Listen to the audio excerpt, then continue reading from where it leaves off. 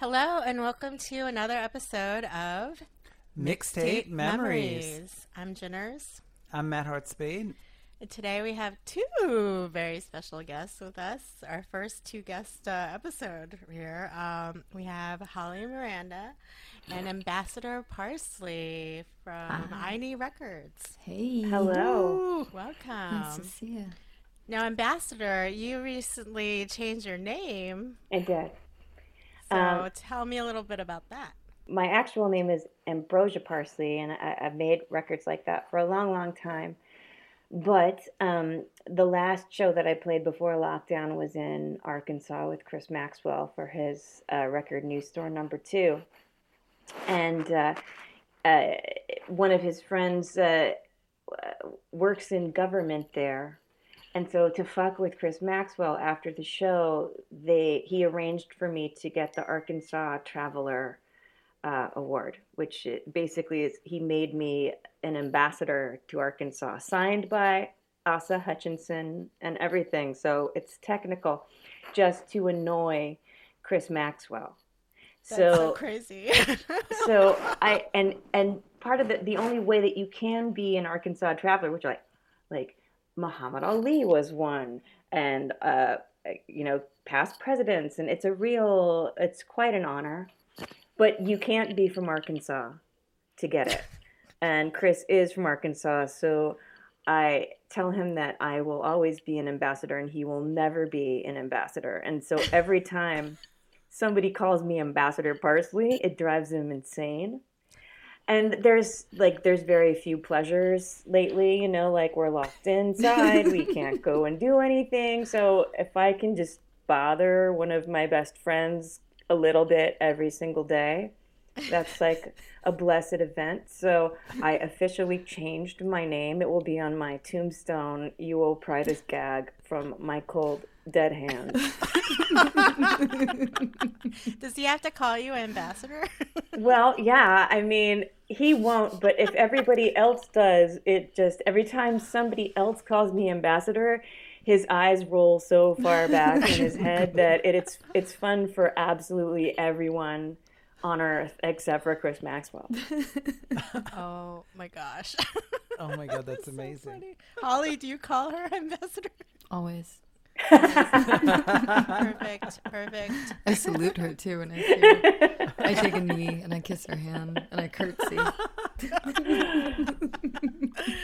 Oh my gosh. So wait, tell me a little bit about how you two originally met, because now you're running a label together, but I want to know a little bit about the friendship history. Sure. We were on our way to see Jonah's Policewoman play at, I think, the venue on Ludlow Street, the Living Room. The Living Room. And I saw her there back in the day too. Oh, it was so great. And we had just come from like a dinner. We just met. I'd been working with Ambrosia's husband at the time for a couple of years as my publisher and manager of my old band. And we were walking. I think I was like up ahead of a group of people, and I bent down and I pulled a joint out of my sock. And walked from the restaurant to the venue, and Ambrosia was standing next to me. And that was it. That was the start of a great friendship. We smoked that joint together, walked into the show. Cartoon bluebirds. And she was like, I think I like you. Everybody keeps a joint in their sock. Love it, first joint. But then we just started singing together. Like I would go up to their house up in the Catskills, and we started singing kind of like, I sit on the kitchen floor while she cooks with the guitar, and we just sort of, bumble around things, and then kind of slowly we started performing together, and I don't know how many years that's been now. Over a decade, I would think, right? 10. Yeah. I think so. Yeah, I mean, that YouTube video that you sent earlier was like from 2010 of you two singing up in Phoenicia? Oh yeah, on the porch of the mystery spot. Yeah. A Buddy Holly song. That was the first time we ever sang together. Yeah, that was the first time. Oh, really? Oh, wow. Mm-hmm. Wow. Yeah. It seems so natural. Mm-hmm. Yeah. Have you two seen each other over the course of the year while everything's been going on with the label, or how's that been? Yeah, we were actually in lockdown together at Chris Maxwell's place up in Woodstock, and that's kind of where this whole where everything began for the record and this label and but yeah, we were together for like 5 months. We were all there. But before that, Holly and I we had a little studio out of an apartment in Chelsea that we called High Pony, and we had started to record my record there, and parts of Holly's. We were just, in the closet, and a vocal booth in the closet. we would like text the neighbors. We're like, "There's a horn section coming today. Is that okay?" What else do you need? but when I was also bartending in Brooklyn, and I think my last day of work was like March 6th or something like that, and then things started to get really scary. And Chris Maxwell, who Holly and I we made the Christmas record together. I don't know if you know about that, but it's actually my favorite record that I've ever been a part of. The only one I can actually listen to and have fun. Chris was like, "No, just come up here and we'll see what's going on. We'll figure it out later," because they have a pottery shed out in the back, and they're like, you could just stay out there like a little mother-in-law apartment. So Holly and my 14-year-old son and I all went, and we ended up being at Chris's house for like 3 months. It's longer than that. I feel like I was there almost 5 months. I lived in the treehouse after a while once it got warm enough. Oh, that sounds amazing. I love Woodstock. So it was great. It was wild. And yeah, well, while we were there, I had one more record left on the deal that I was in. So without, there's a recording studio, and we figured like a project was good. At first we did shows every Sunday. We thought, okay, we'll do a Sunday service every Sunday until lockdown is over. Forever. We got through 8 shows, and then we all wanted to kill each other. We're like, we gotta stop doing this. Like 2 months in, we're like, oh my God. I just burst into tears at the end of the last show while we were trying to sing Rainbow Connection. It was a moment. So then we thought, well, let's make a record, and I can finish up this deal. And then the label that I was with didn't want it. They said it was too political or whatever, and so they let me just walk away with it. So I don't know. That's awesome. You get to just take your music. Sure. I was like, okay, that's exactly what I wanted, actually. So then we just kept recording, and I don't know. I've been on so many labels at this point, and I just couldn't envision doing another that dance, like that just, it's never what you want it to be. So it just seemed like a good idea to start kind of reimagining, the paradigm of what a structure of a record label could be and how it could actually serve the artist. And so this, idea of an experiment kind of began, and now it's happening. Yeah, it happened really fast, and I think we're still not exactly sure how cool what we're about to do is going to be. Yeah, I was wondering, you're calling it like a co-op label, and is that a term that already existed, or is that something you guys came up with together? No, it was a Hollywood. Yeah, I don't know. It just seemed like, I've dated people who've joined the Park Slope Co-op, and I'm like, that's a cool structure. And then, that's a little militant structure. Yeah, but my, some friends have co-op apartments, and I just was studying how all of that worked. And I was like, this seems like a better idea of a way to do this. It's almost like a non-for-profit in a way, but really, it's just, I don't know. I just think it's messed up that most artists don't own their masters and don't have the rights to their own music, so that's the idea, is everybody kind of pays a little into it, and the label as a whole tithes to the community. So every 10 songs we pick a charity that all of the money from that goes to, and then nobody ever loses their masters either, so we'll see how it works. It's like also, I mean, trying to figure out a way to, sustainably make things and also sort of launch them into the world in a way that feels nice, like a community garden. Yeah. But also like Mm-hmm. a periodical, I think that we've both gotten really into writing and not just songs, but other things, and enjoy um, the sort of like the releasing a song and like a micro story and a picture, because we have so many great friends that are artists and make these beautiful images, twice a month, so that it almost becomes like a magazine or a periodical. You get, twice a month you get a song and a picture and a story and maybe a video. Mm-hmm. Yeah, I noticed that Holly, you made the video for the Ambrosia, well, the track that you two, or Ambassador, excuse me. Right. You hear that, Chris I already Maxwell? tripped. Quarter in the jar. Dang it. That you two put out. I guess you're both on the track Atlantis, which is the second track you released, because the first track was Water is Life. That track was like the first track. I guess you benefited Project Zero for ocean conservation, and then Atlantis you two were on. So tell me a little bit about like how you decided like to which tracks to release first, and like how that all came about. Well, Water is Life is something that I've kind of had in my pocket for quite a few years now. It was a real process of different collaborations, from how it was written to how it was recorded, and so to me, Stuart Bogey, who produced it, had tried to go to a couple charities, and I think, well, this was like before Me Too, and there's a lyric in there where Kip says, he's singing about Mother Earth, and he says, "Stop raping her for oil," and there was a lot of charities that didn't want to touch the song because of that lyric.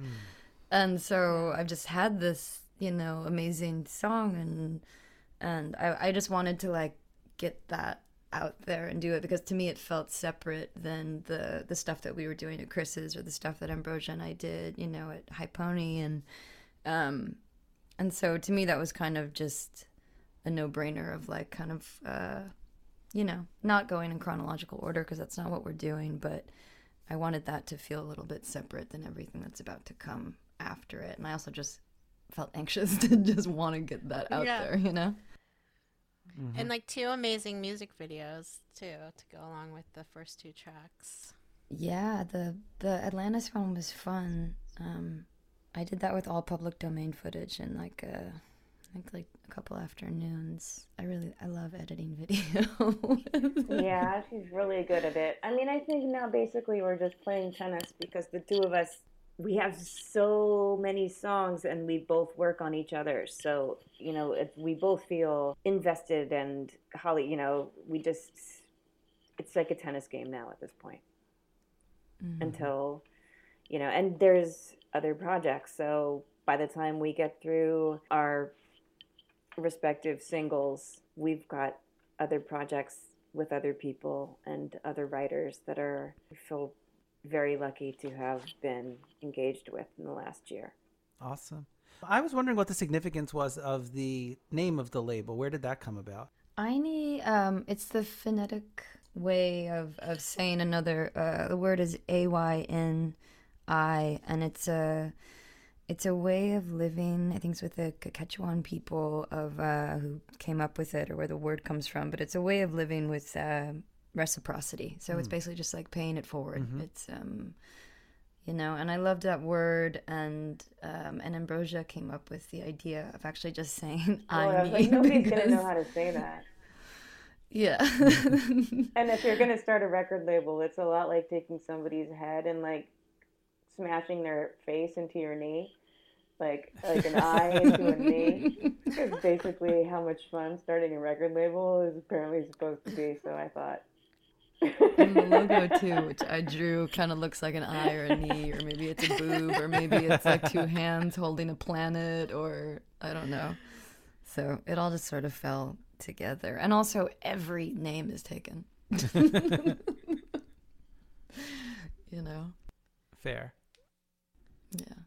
what has the response been so far to like the concept of the label and like how you're releasing it as more of like a singles and like story, separate stories for each song? My other friends who are like musician friends are totally stoked on the idea. We've actually already gotten a couple of like submissions of people wanting to, to release stuff on it. We're in such an infant stage of, but we'll get there. And that's the idea too, is that like whoever is on it, it's sort of, you're all working on each other's stuff too, and helping to promote each other. And it's, you know what I mean? Because everyone's invested in that way. But yeah, my I guess the reactions I've gotten have been really super positive and like, yeah, fuck yeah. Yeah, fuck yeah. Shit, fuck yeah. I wanted to take it all the way back and kind of find out what both of you were listening to as kids and then into your teenage years and moving forward, and kind of what your actual mixtape memories were. I would say Dionne Warwick was huge for me, and Dolly Parton and Linda Ronstadt. And it's funny too because all three of them are having these huge resurgences now, but they were indeed those were my people from the time I was, 6 to 12, that was those were the records that I had. And yeah, a lot of mixtapes. I was signed on a tape to Capitol Records. Oh. Like on a tape of 3 songs. So, mixtapes to me were pretty standard issue. Yeah. Were you more of like a giver or a receiver of mixtapes? It's like a sexy question.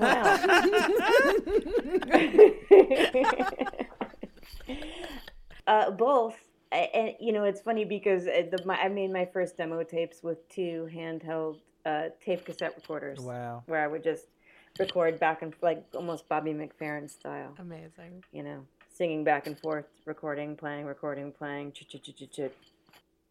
and then also, so much recording off of the radio. Totally. Yeah, really horrible quality, and those Memorex with the like the red and the yellow and the blue circle triangle. Remember those? Were those Memorex? Or something like those clear tapes? Remember those with like the geometric shapes on them? Yes, I think it was Memorex. Yeah. And my beloved truck, who I gave away to a friend, but I still see them all the time because they make deliveries in it. It had a tape cassette, and so he still has all of my tapes in there. And a lot of them all have the hand printed checklist. Yes, and the teeny tiny writing with those.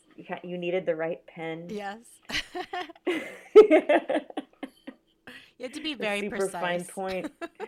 You had to be very precise, but and I really like tapes a lot.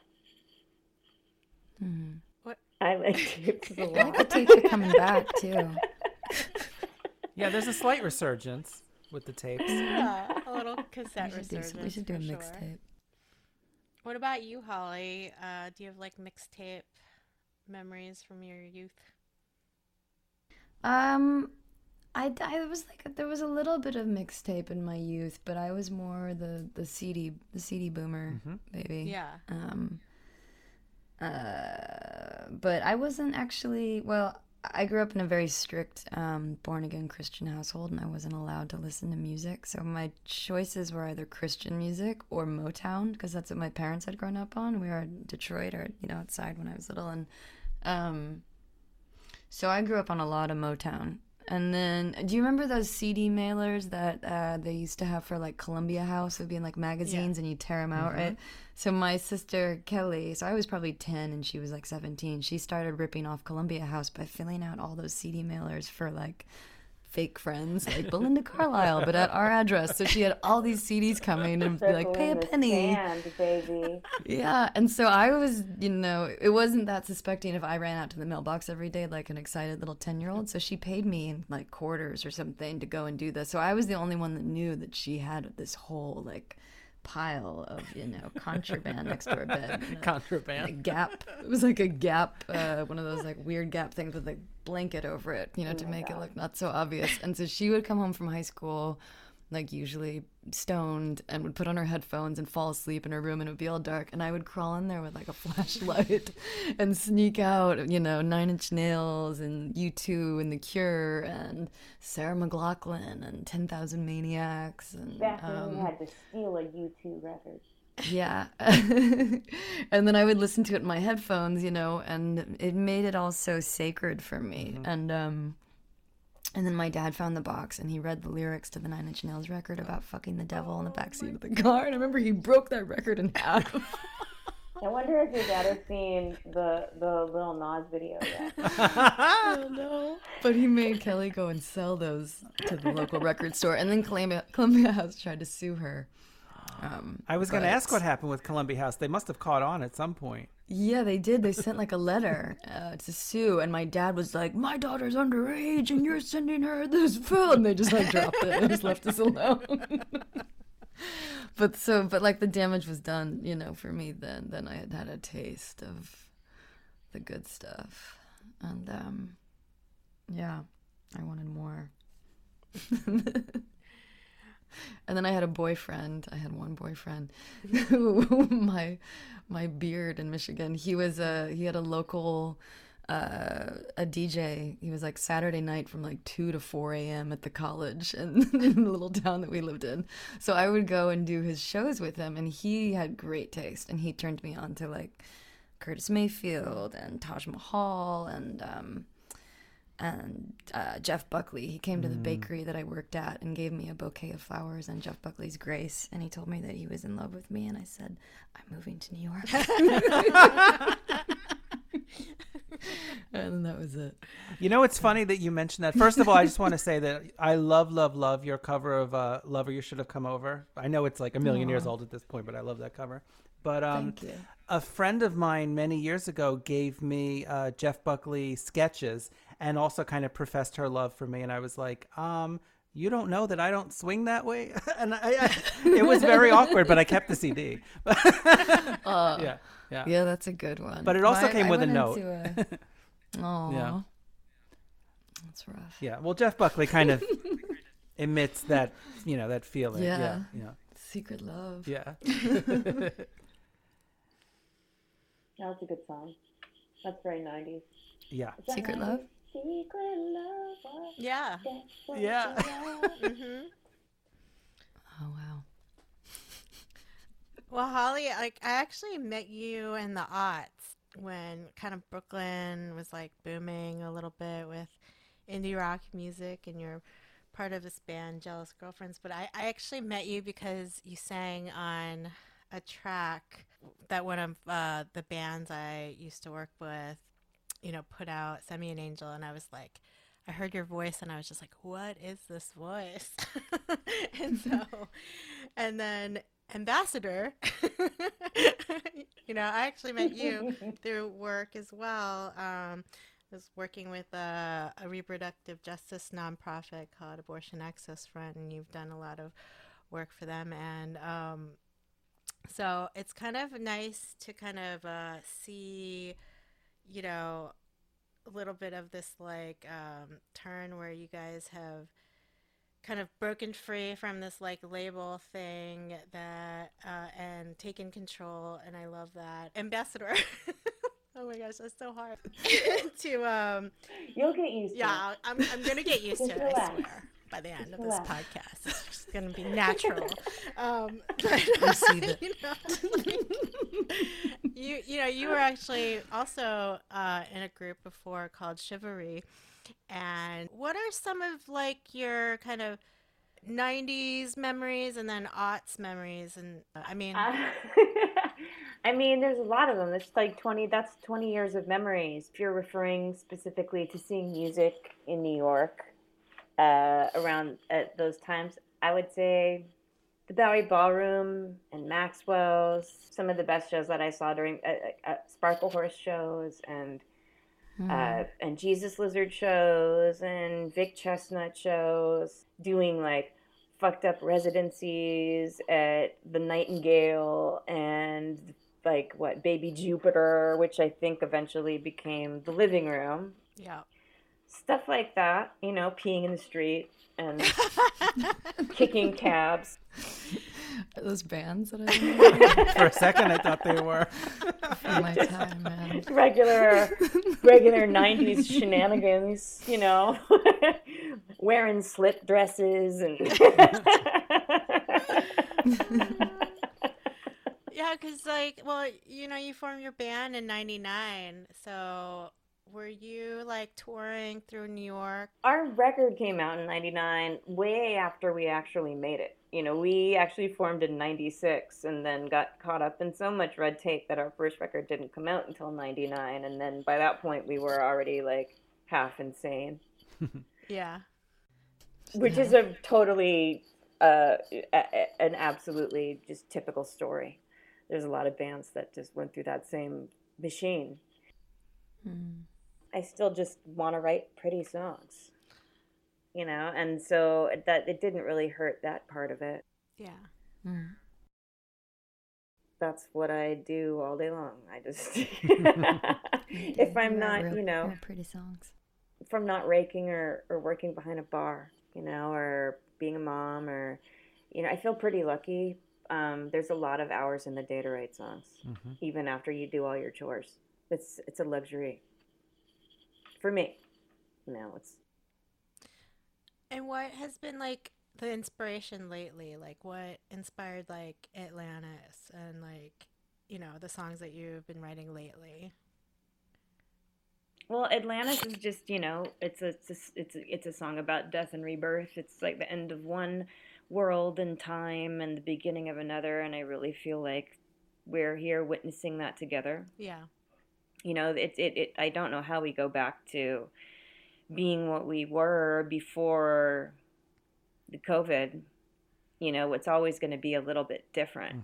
And so I think that a lot of people are still coming to terms with what exactly it is that they are mourning, you know? Like, it's the whole death of an entire way of life and a way of doing things and a way of thinking about things and the people and that you touch and the way that you operate, move through the world.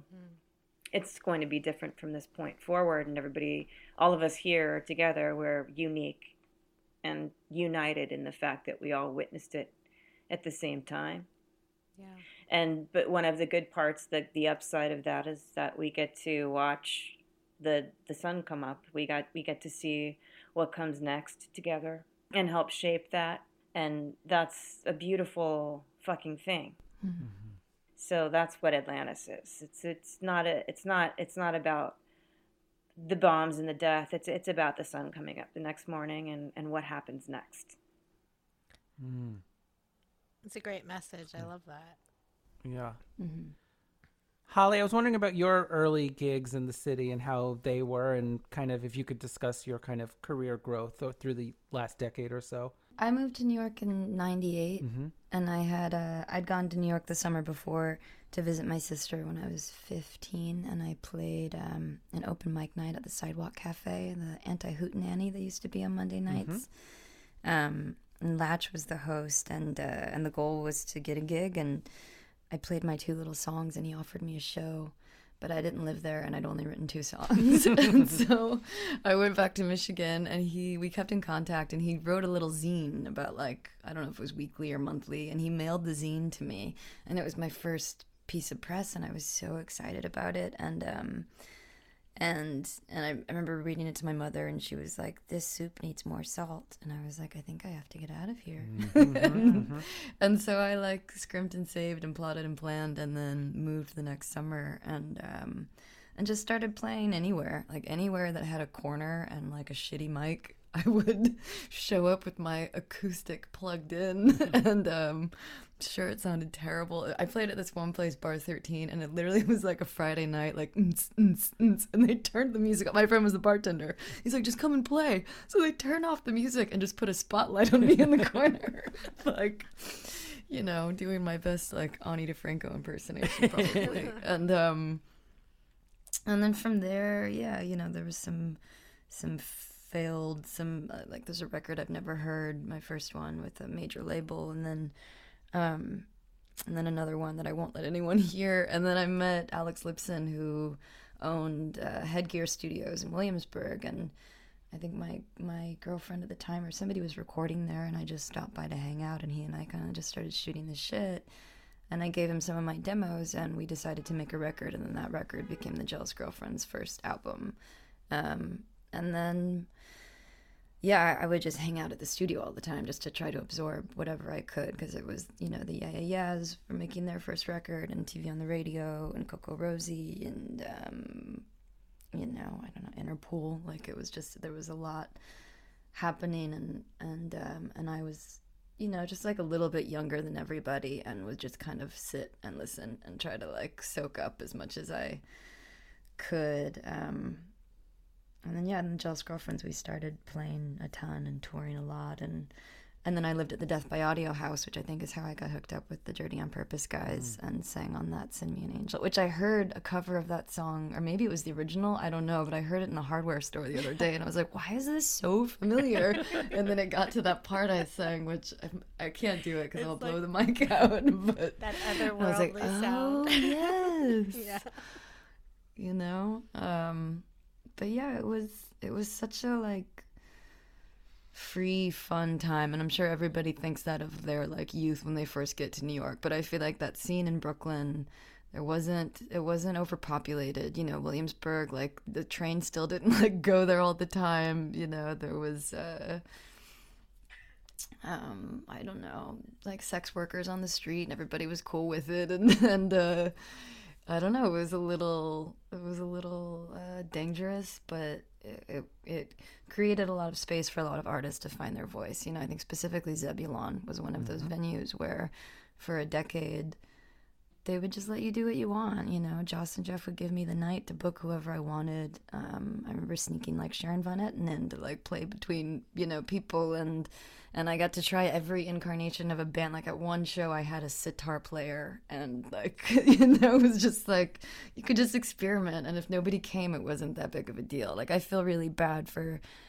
artists now with like the whole like pay to have a sound check and pay if you don't bring X amount of people. It's just like, how are you meant to you know, to hone and to like develop your voice in that Yeah, I feel like there was climate. a time where it was more about, do I like this band? Do I want to like kind of nurture this band? And that's how, you know, bookers would book. And now it's totally different. And it's so business oriented. I don't know how it's going to be after everyone comes back.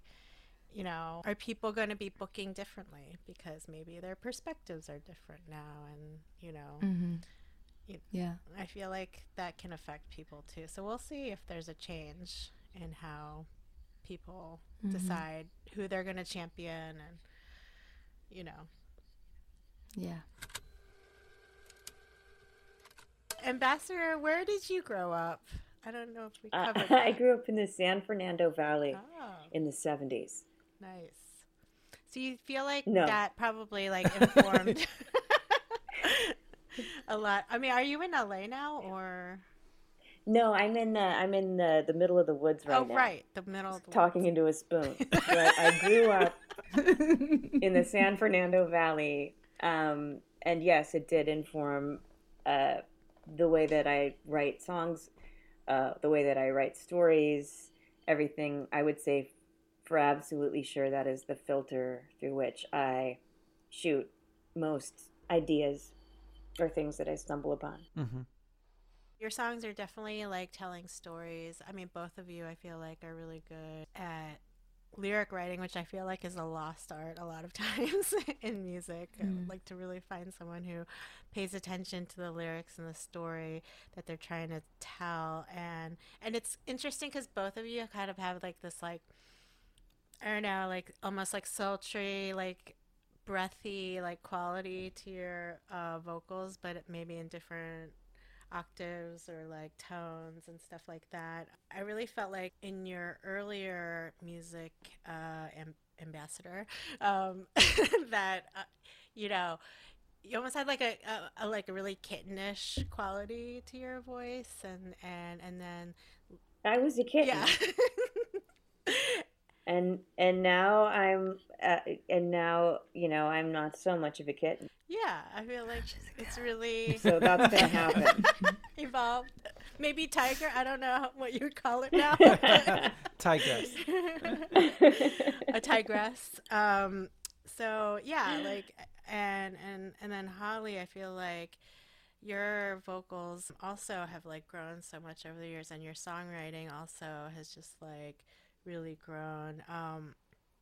How, what do you think like helps to like evolve like as an artist in that way, where like you're kind of starting off and you're just like trying to find your sound, you know, like how you write music and stuff, and then to like now where it's like I feel like you really are owning your spaces. I think not really ever being super successful is really helpful for that, to be honest. Well, because I know so many people where it's like they make one record, everyone loves it, and then they just keep making that same record over and over and over because I'm sure there's outside pressure and there's inside pressure. And I mean, Ambrosia has had much more commercial success than I have, so I can't speak to yours. But for me, I think it's just I never want to do the same thing twice. I want to keep growing and keep trying something different. And you know, not that there hasn't been external or internal pressure, but there's not like a format to stick to because you know it won some award or something. Like Yeah. you know. I mean, there's always, I feel like, with anything that somebody is making and putting out in the world, whether it's a song or a story or a meal, an outfit, a hairdo, and if people like it, it's hard to resist chasing that line. Yeah. But I think that being and this, it's funny because I never really actually thought about it specifically until Holly and I taught the class this summer to these young writers. It's really just a walk on the beach, and you might find some amazing fucking shell once in a while, but you're just gonna have to put it on the shelf and keep walking. It's just about continuing to wander and look and hunt and listen and strangers and people uh, people in life and love and things that happen Yeah. for better or worse. That's what happened. You wake up out of a dream and you think there's a ghost. It's just chasing chasing a tiny line that excites you and following it down a rabbit hole. Yeah, that's a cool way to put it. I feel like, a lot of it is like being willing maybe to tap into your feelings and like what's going on around you and like being, kind of aware of your experiences too, maybe, right? Well, that's where it all starts. I mean, if you're a person that likes that kind of thing, then you might be a person who writes songs or writes stories or, you know. And if you're not, then you'll figure out you'll be a microsurgeon or whatever the fuck else. Did you experience like maybe more pressure, like when Chivalry's song "Goodnight Moon" was like in Kill Bill 2, like something like that, where maybe you're getting a little bit of attention from that, and you're on like a major label and stuff like that? Like, is it? Sure. I mean, like, because it's something that goes down a lot of streets. It's not just the fact that you are getting positive attention, which is awesome and feels great. And if you're a human person with a heartbeat, you can't help but like it. But it also affords you an opportunity to pay your friends, pay your band, and then all of a sudden, especially in the 90s when there was actual money and you were you were paying a makeup artist, you were paying stylists, and you got to know them and they all became your friends and you knew their kids and you knew that, like, if you got, if that got cut off for you, then you would not no longer be able to employ them, and it was a lot of stress. And especially if you come up, as which many of us do, from somewhere where you don't really have much to begin with, and all of a sudden there's this opportunity for you to take care of people. I mean, that's very alluring. There's so many little secret hidden things about any little bit of success that that are just, it's so tempting. That's that's part of it. But eventually it goes away and everything shakes out, and people lose houses and people have kids and people, it's just life, and you just, it's very full, and it's a sad and beautiful world, as Mark Linkus, if we're going to talk about Sparkle Horse, or you know what I mean. It's all of it. And eventually, if you still feel like it when you get to the end of all of the very strange and twisted journey that it can be, if you still want to write songs, then you can do whatever you want. Well put.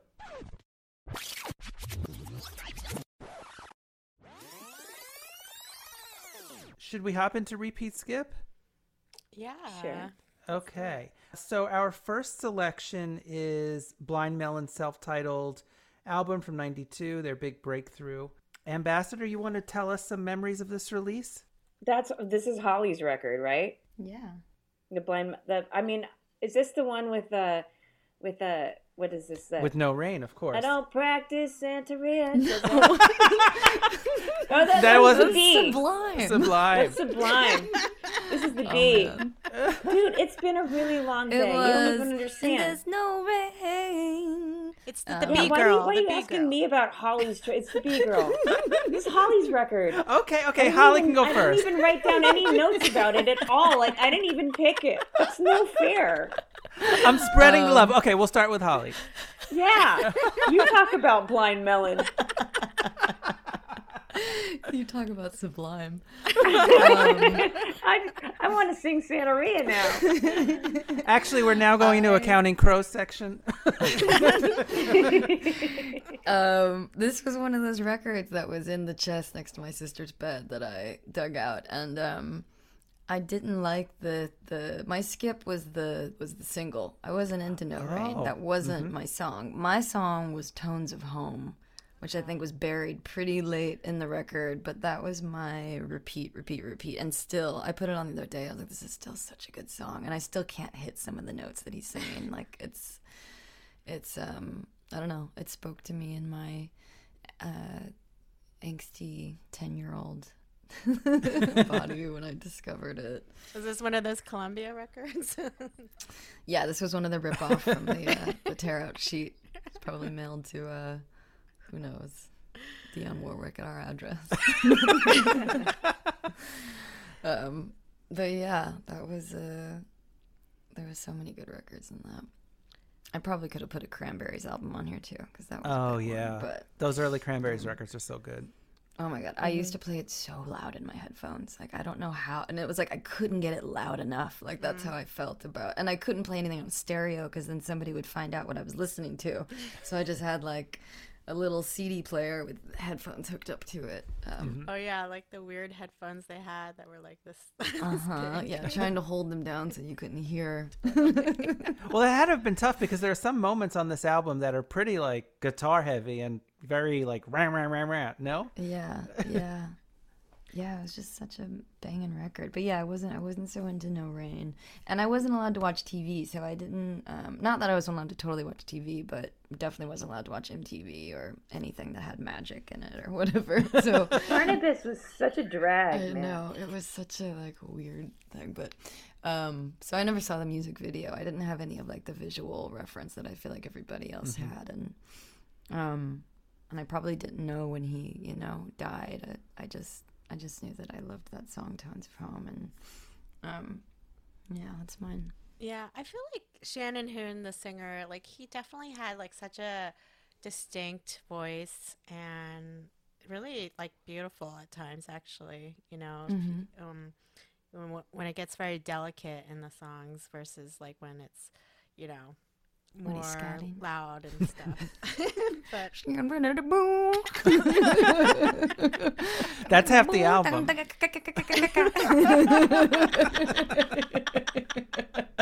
gosh.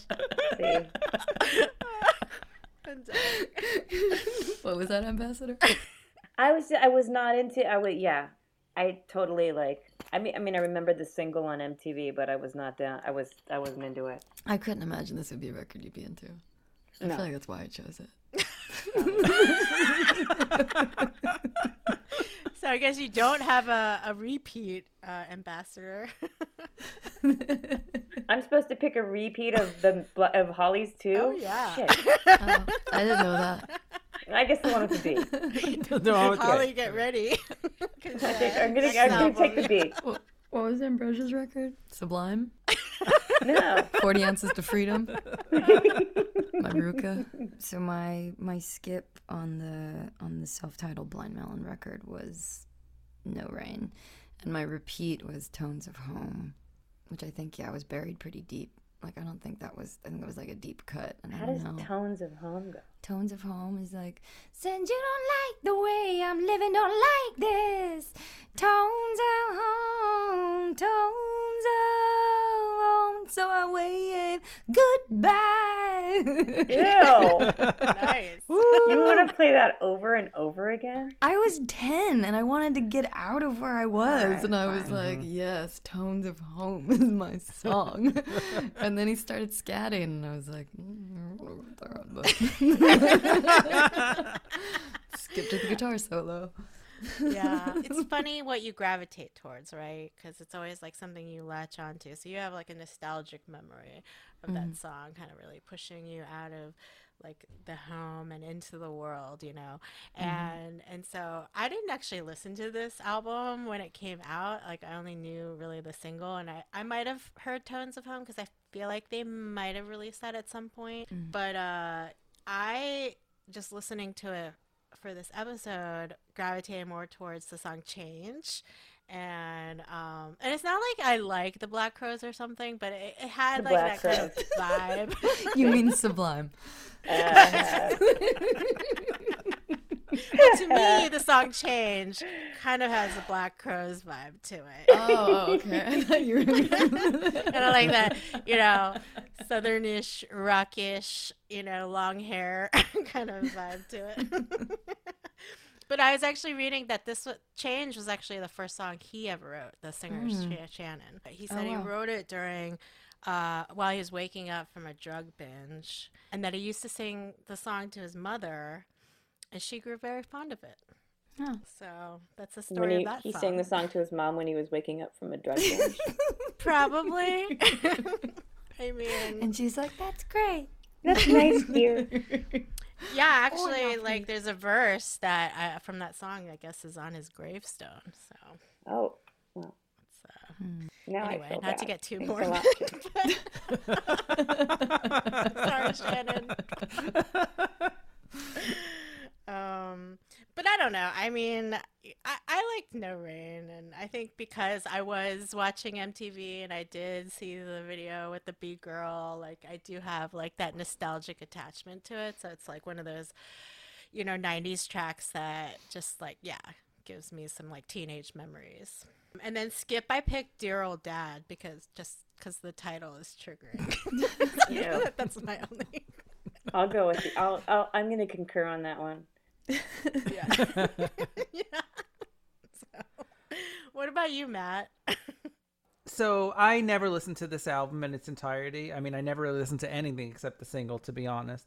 But revisiting this today, I was more drawn to kind of the slower, more, I guess, experimental type stuff than the more like 70s Southern rock kind of like gnarly kind of thing. That wasn't my bag, and it's still not my bag.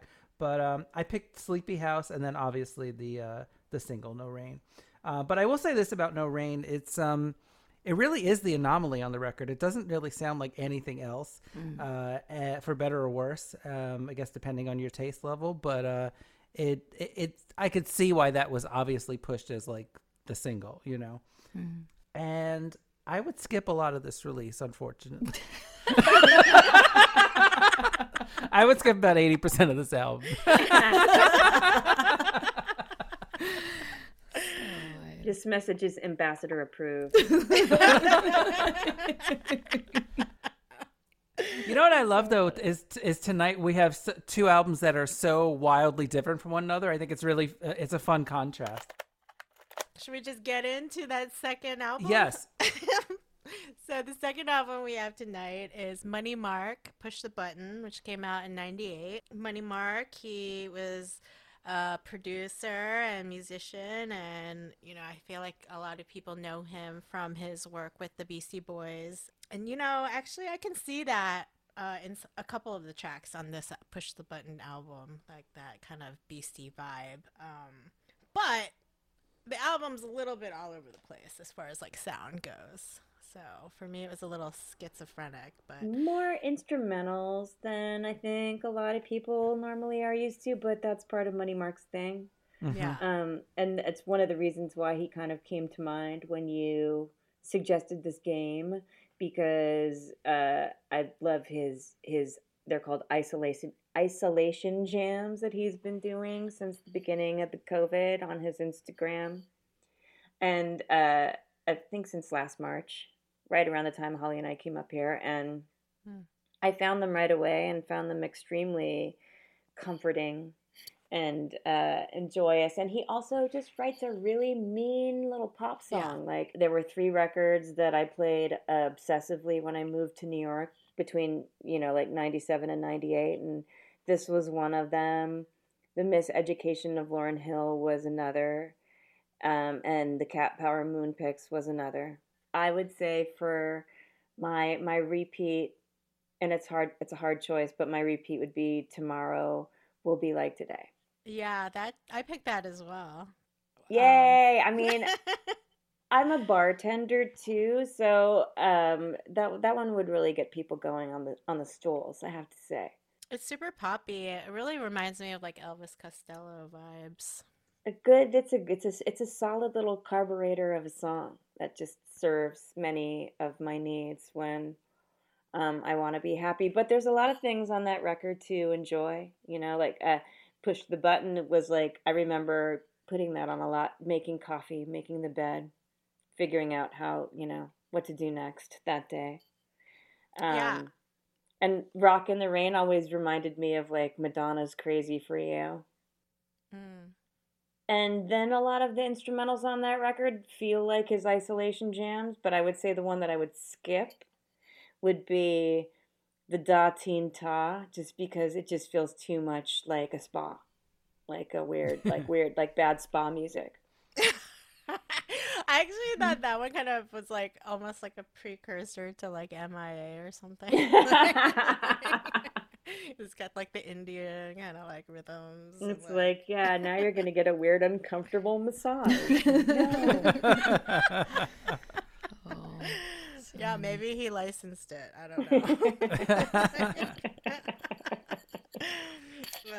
Yeah. No, I mean, Push the Button definitely got, I mean, that opens the album up too, you know, like, and that, I could totally see the Beastie kind of vibe coming from that, as well as like Powerhouse. But I chose to skip Poor Shakes just because, I mean, it's like a 30-second kind of instrumental, like interlude, really. Yeah, I felt the same. You felt gypped. You're like, yes. This is only in general, 30 seconds long. How dare you? That's kind of my thing, though. If there's a song that's under a minute and it doesn't serve much of a purpose, I'm over it. Or if it's like the closing track on an album and it's 18 minutes, I don't have the patience. But my repeat was towards the beginning of the album, Monkey Dot. I think in general, I actually really like the instrumental tracks on this release, possibly even more so than the ones with vocals. But I agree with Jin's criticism. I kind of feel like it kind of jumps around and it's a little haphazard and a little all over the place. But I think overall it kind of works. Overall, I enjoyed it. But yeah, I've never really listened to this when it came out, so it was kind of nice to hop into it. Yeah, I mean, I think this is also he sang for the first time on this album, right? Maybe, I'm not sure. Um, but I don't even remember how I happened across this record. Probably because I mean there was such like a wild record swap. You would like go around and anytime you went and did any work anywhere, like to your record label, like they would give you a giant box full of CDs, and most of them you would go sell them at Kim's, but you would keep like 10 or 12 or whatever, and they would give you real money for it. Like I remember, like I would go just like to have lunch with somebody at the record label, and they would give you a giant box of CDs, and then you would march straight to Kim's, and they would give you like $125 for most of the box, and then you would just go home with like 11 of them in your purse, and I think that's how I found it, which I found a lot of music in the 90s that way, which is cute. It's kind of cute. Perks. I loved Kim's. Yeah. A friend of mine was actually a music buyer there at one point, but yeah, it's a crazy thing. But like, also I noticed you both, Money Mark and you, he had a song called Bossa Nova 101, and right. I feel like you also. I had a song called Bossa Nova, and it used to make everybody really mad, but because it was originally written to the Bossa Nova button on this one drum machine, and then we changed it, but before that we always referred to it as Bossa Nova when we were playing, so it never changed, and then it ended up on a record called Bossa Nova, but it wasn't a Bossa Nova anymore, and there are entire like YouTube chains of people like being like, she doesn't even know what a bossa nova is. And I know what a bossa nova is, and I know this isn't a bossa nova anymore, but we just call this song that because at one time it was. But whatever, that was the 90s. We didn't give a shit, man. We would just call something that wasn't even a bossa nova, and then we would kick a cab and pee in the gutter and go home in our split dress. There you go, full circle. I miss it so much. Oh my god. Oh my gosh. Well, Holly, I don't know if you have any memories or any feelings about Holly Money was Mark. only 4 in the night. She's like, I was just at home watching the Backyardigans or whatever. This probably Not wasn't even. one of I those was Columbia watching, CDs. I was probably watching Dinosaurs. VeggieTales.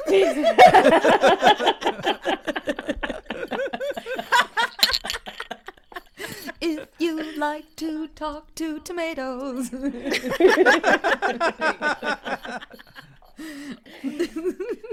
Oh my god. You know I don't what, have though? feelings. I like the story of Money Mark, though, because, like, I feel like it's cool that he just, like, moved from Detroit to, like, LA and, like, just was, like, a friend, like, asked him to, like, do some repairs on some building or something, and then that's how he ran into the Beastie Boys. I think he was like 6 years old when he moved to LA, but I don't know. He's pretty cool. Maybe he was like On his own? Maybe he was hanging out On with his the own? Beastie Boys when he was 6. I don't know.